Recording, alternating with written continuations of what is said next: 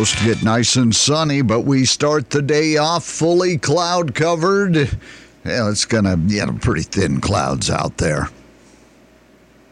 In fact, most of the areas you look around and it's pretty much blue. Some directions, not so blue.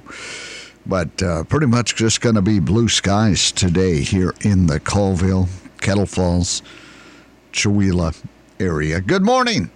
It is a Tuesday, second day of spring.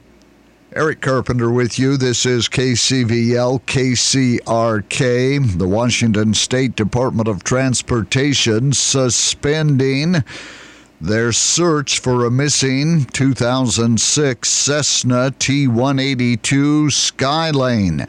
The plane, piloted by Rod Colin of... he's over in the Tacoma area. He departed the Tacoma Narrows Airport and then went off radar abruptly just a few minutes later. Has not been seen or heard from since. They've been searching for that plane since March the 6th. Haven't been able to find any sign of that plane, so they are suspending the search for that Tacoma pilot. They've been searching in the Keats area, some rugged forested area over on the coast. With the state legislature still in session, they've got a lot of bills that they are dealing with now, and they are getting into the nuts and bolts of the budget. Let's get the word from Joel Kretz. Welcome to Capitol Report. I'm John Satgast. My guest is 7th District State Representative Joel Kretz from Wakanda. Thanks for being with us on our program today. Thank you. We're heading into the last third of the legislative session, not quite the home stretch, but still getting much closer. The focus is going to be on the state operating transportation and capital budgets. Until then, still lots of work to do. So what are some of the issues that you're hearing about out there right now? We're still hearing from people who've got questions about the long-term care program with the payroll tax on it. This is something that was passed a while back that the majority party passed. No Republicans voted for it. In 2019, almost 63% of the voters said that the bill should be repealed. The fact is, the majority party punted this down the road. They delayed it, they said, because of COVID. Not so sure about that. But it's set to go into effect in July this year, and you'll start to see your paycheck decrease this summer. To fund a long-term care program that you may not want, may not need, and one that probably has the least amount of benefit for the price you're paying, it's just not a good investment. It ought to be repealed. It can't be fixed. We had a bill to repeal it, but it died. If folks want long-term care, they can go to the private market and get something that's tailored specifically for them, something that they'll use and something that'll benefit them. When the government gets involved in something this big, a payroll tax for long-term care, it rarely turns out good for tax-paying customers. What are you hearing about housing and homelessness issues? That continues to be a pretty big problem in our state. Well, they're not making it any easier to build houses or get people into treatment to get the help they need. We're seeing legislation to ban natural gas in new construction, other rules being proposed on home construction. That's just going to drive prices up and make housing less affordable. One good thing is House Bill 1245, which allows splitting a lot under certain circumstances to create more parcels to build a house on. But we need to be making it easier and more affordable to build houses, not harder, and that's not what we're getting this year. The homelessness, you can't believe driving around Olympia, Lacey area, there's garbage and tents and tarps and cardboard shacks and wooden huts, leaving people on the streets like that, not forcing them to get off their addictions and seek help. How is that compassionate? The new compassion is free for all. Let anybody do what they want and damn the consequences, and it's just not working. It's sad. And finally, public safety, just very quickly, where are we on that? Bad bill passed. They've made it much more difficult to protect yourself with a firearm. State Representative Joel Kretz, thanks for being with us here on Capitol Report. In Olympia, this has been Capitol Report. Spring is here. The temperatures are rising outside and the prices are falling inside at Sandra's Furniture in Colville. Spring into savings with Flex Sale reclining furniture up to 50% off. Plus, don't let inflation keep you from the furniture of your dreams. Sandra's Furniture has up to 12 months special financing with 0% interest and $0 down on approved credit. Spring into savings at Sandra's Furniture. downtown Colville. Okay, Joel Kretz talking a little bit about housing and other issues there. There is a bill. It is coming up for a hearing. Let me make sure I got the date right. It is coming up for a hearing tomorrow. I would encourage you to send the email over to our legislators. This bill is another first in the nation legislation. We have a lot of that in Washington State anymore. First in the nation legislation to address the history of housing discrimination. Of course, you go back, you've got to go back to 1968 and 69 to deal with this housing discrimination they're talking about. But because back in the 60s and 50s there was discrimination, the bill would add on another $100 for every document that you have to record with the county. The House bill is 1474. They call it a covenant home ownership account and program. It would provide down payment and closing cost assistance to people identified in the home ownership program study. The first funding for this would be in 2024. This because people that were impacted by restrictive real estate laws. So if you are a first-time home buyer and you have income limitations and you are a minority, you would get money from the state to buy a house. And everyone who has to record a document would be charged an extra $100. The bill has passed the House of Representatives. It was a 53-43 vote.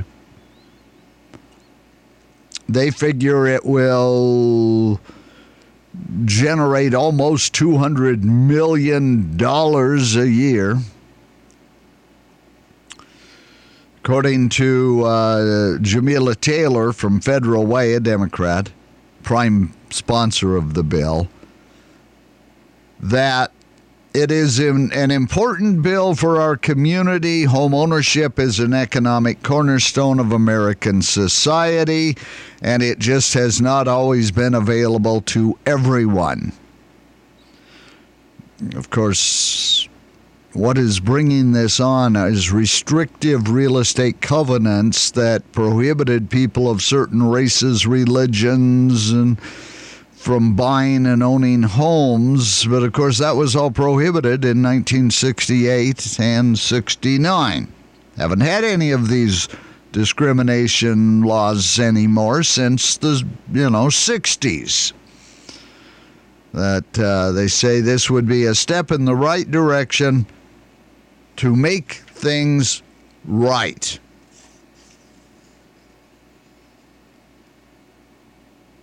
They say that 68% of whites own their own homes, 31% of blacks own their own homes. They say this bill will widen the gate. They say that the Bill 1474 gives the House a chance to right the wrongs by imposing a fee and directing the resulting revenue into a housing fund for black and brown Washingtonians. The amazing thing to me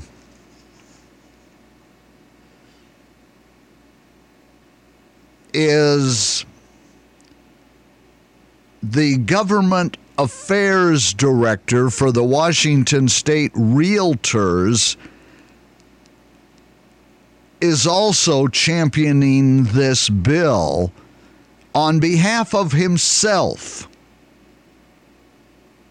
and the organization he represents.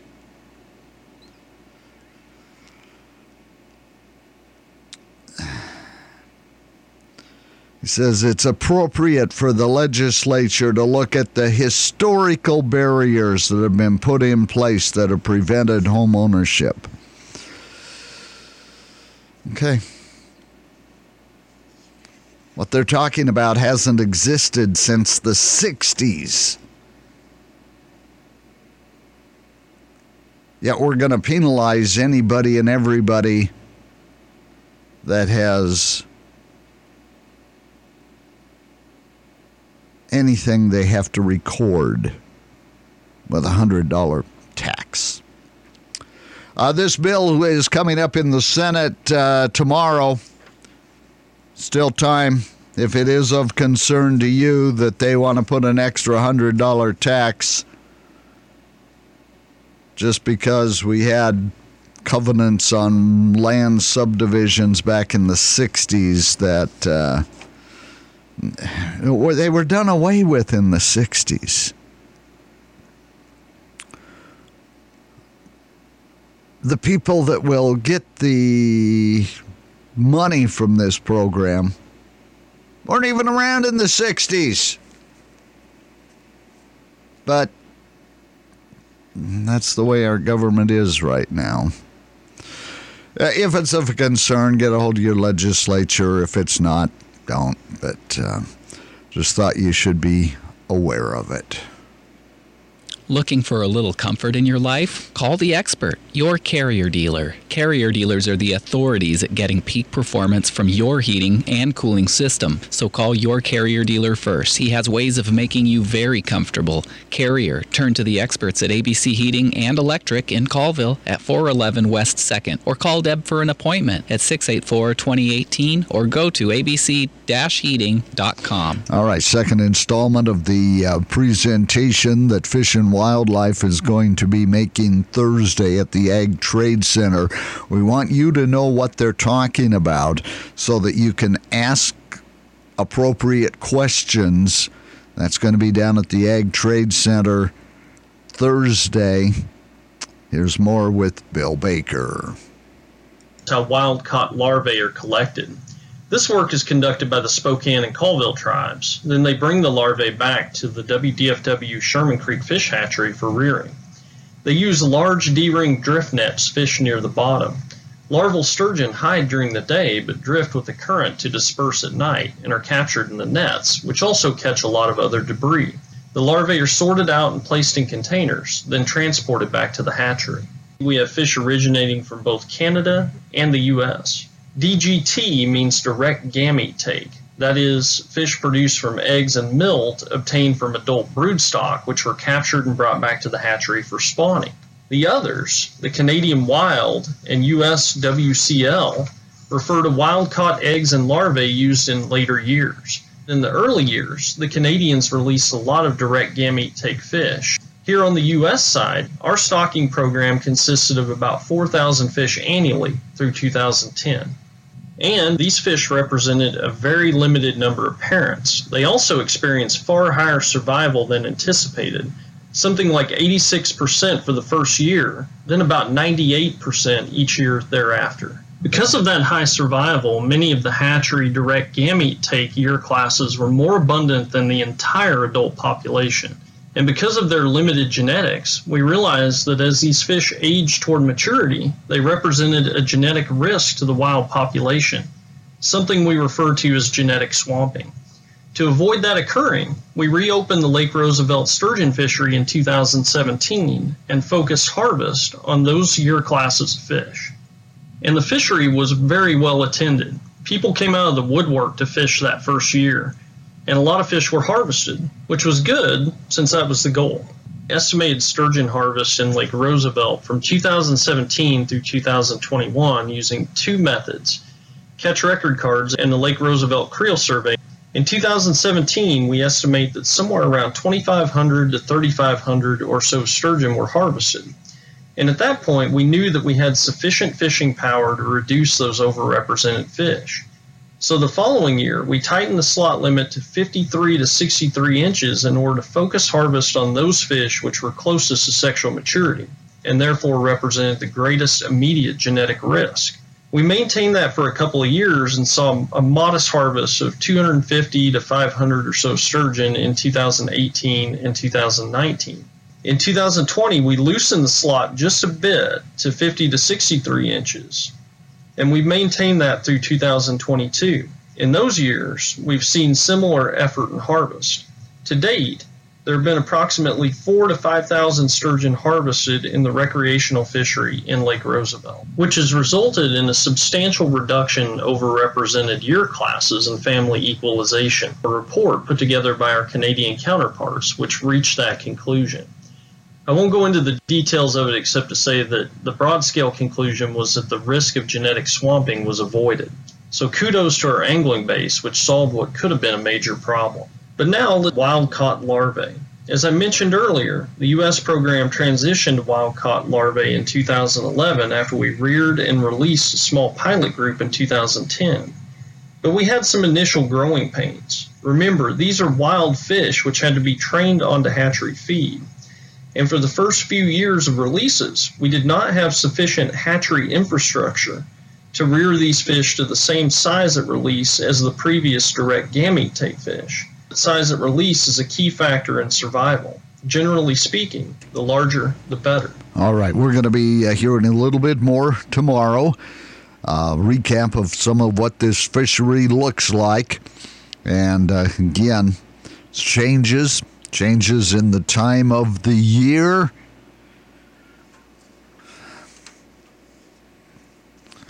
And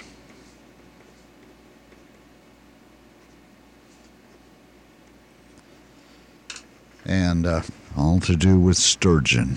That coming up Thursday.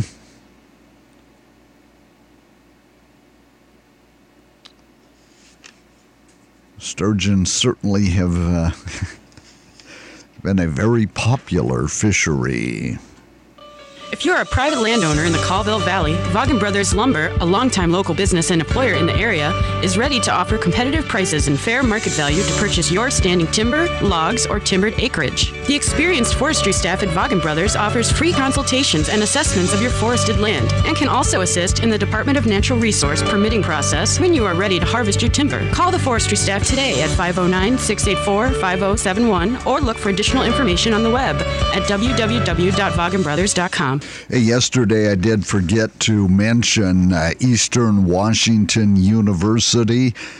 They lost on Sunday. Oklahoma State, number 1 seed at the NIT tourney. Oklahoma State over Eastern 71-60. So that takes Eastern out of the NIT tourney. Coming up tomorrow, we're going to have softball on the radio, Colville softball. And for baseball, if you are a local high school baseball fan, well, there's going to be new look up at the field. The scoreboards have had an upgrade. There is a new rule for the pitch counts. And here's some more information on the new rule, some of the other factors of baseball, and about the new scoreboards.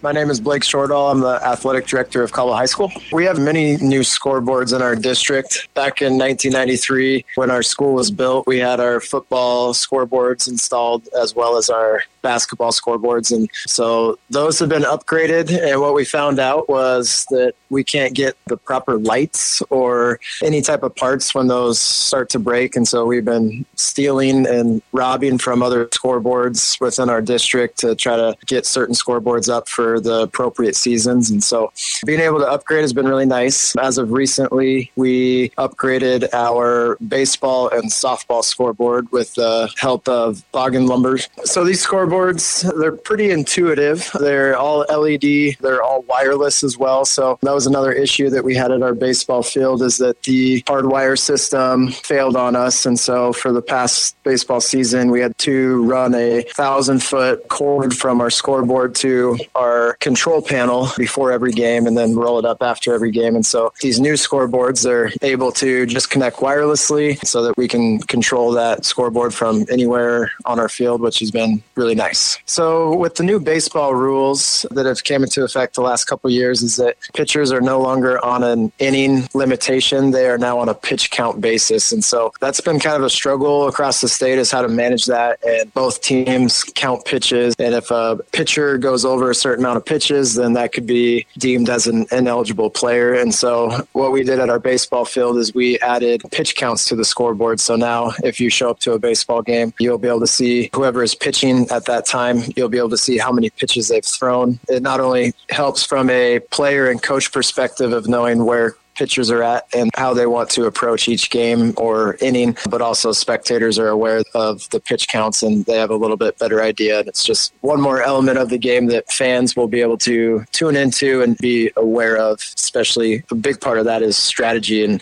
how coaches and players approach what the pitch count limits are for each player. So it'll be really interesting and fun to be able to watch as a spectator and see players and their pitch counts. There is no clock management at high school baseball level. The one that's just the biggest emphasis is pitch counts and making sure that our high school athletes' arms are not used and abused. And so if we go back to the era of innings pitched, is that it was not uncommon for a pitcher to throw 180 to 200 pitches in a day. And now that limitation is a pitcher cannot throw more than 105 pitches in a day. And if they do hit over 76 pitches, they have a 3-day rest period before they can go back on the mound and pitch again. So that would be the biggest emphasis from NFHS rules and the WIAA emphasis. And so having accurate pitch counts is really, really important, because there's a big difference between 75 pitches and 76 pitches from a rule standpoint and days of rest. All right, scoreboards and pitch counts and baseball season be coming up, and